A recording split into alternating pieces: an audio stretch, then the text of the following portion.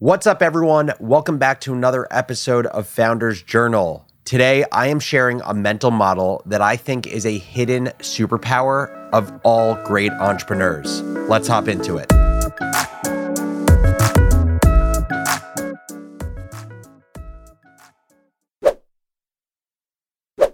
So I was scrolling through Hacker News, which is one of my favorite sources for just interesting tech and startup content. And one of the most upvoted posts on Hacker News on the day that I was looking at it was an article called Notes on Puzzles.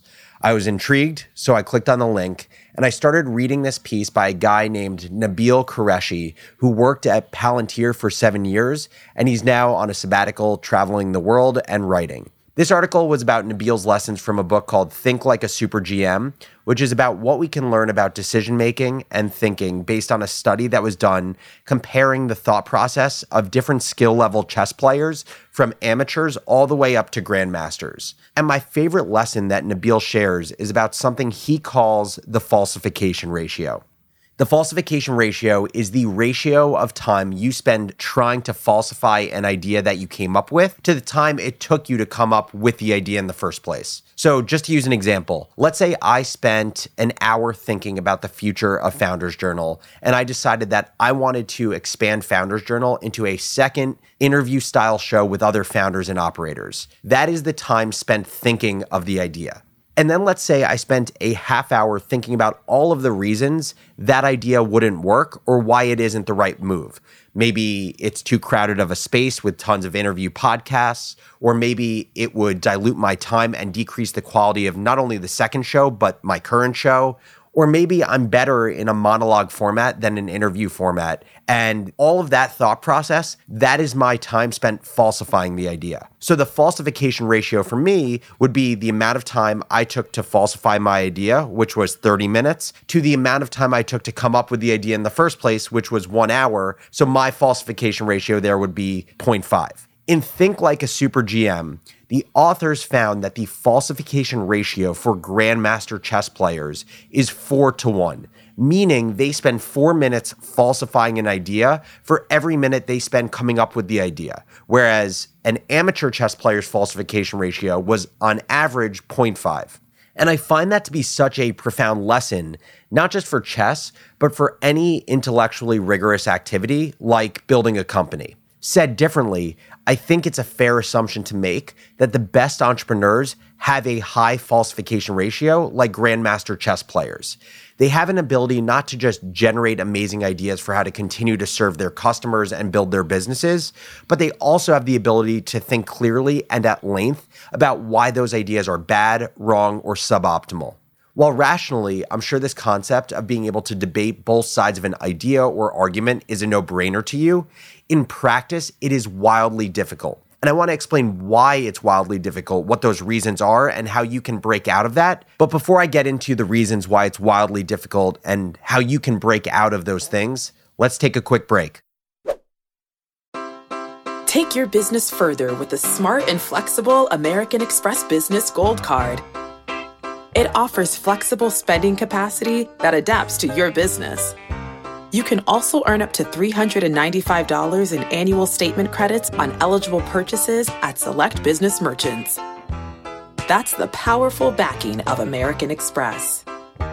Terms apply. Learn more at americanexpress.com/businessgoldcard. Now that we know what the falsification ratio is, it might seem pretty straightforward to turn on this way of thinking, but in reality, it's really difficult to pull off, and here are the reasons. Reason one is that humans have emotions. We're not robots. And within business, entrepreneurs are like artists when it comes to our ideas. We are romantics about them, and we feel an emotional attachment to being right about our ideas.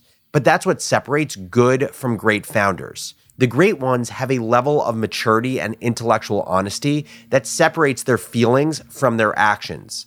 They are okay being short-term wrong about their ideas, so they're not long-term wrong about their businesses. To falsify your ideas well is to separate yourself from your emotions, even when it's painful. Reason two is that falsifying ideas takes a lot of work. We are naturally complacent as human beings. It is likely a survival mechanism, but our brains don't want to work as hard as possible for as long as possible and use up a ton of energy. This is why I'm convinced that when I started writing the script for this very podcast episode, the urge to pick up my phone and scroll through Twitter was painfully enticing. That's a far easier, far more complacent activity than thinking about how I'm going to write something that gets you to listen and benefit moving forward. Another reason I think great entrepreneurs are so great is they have a will to think deeply. They put in the time and effort to push beyond how most of us react to puzzles and challenges by saying it's good enough. They don't stop at good enough. They stop when they reach intellectual perfection. So now the real question is, how do you apply this to your work?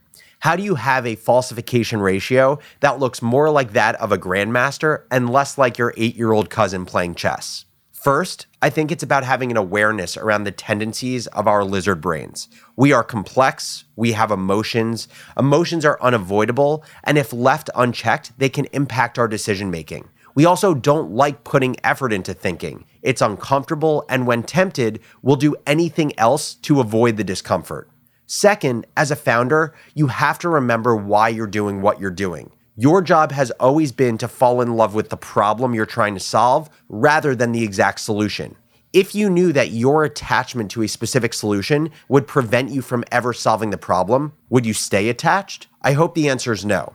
Third, force yourself to ask a set of questions anytime you have a new idea or a big decision that you're thinking about pushing forward with. Ask yourself, if you had to make an argument for why this idea is bad or why this decision is wrong, what would the argument be? And then ask yourself, if that argument proves to be correct, that your idea is in fact bad or your decision is in fact wrong, what are the consequences that you'd have to deal with? Write those thoughts down and then leave them for 24 hours. This is called the Seinfeld effect. There's an old story about how Jerry Seinfeld would write his jokes and then he wouldn't revisit them for 24 hours to see how they actually sat with him after he slept on them. So for you, come back to your answers once your emotions have subsided and force yourself to make a decision now that you have debated for and against your idea or decision. I'm going to link to Nabil's full post in the show notes, but I really hope you reflect on this idea of falsifying your ideas and how it can be a superpower for making clear-headed decisions as a founder. As always, thank you so much for listening to Founders Journal, and I'll catch you next episode.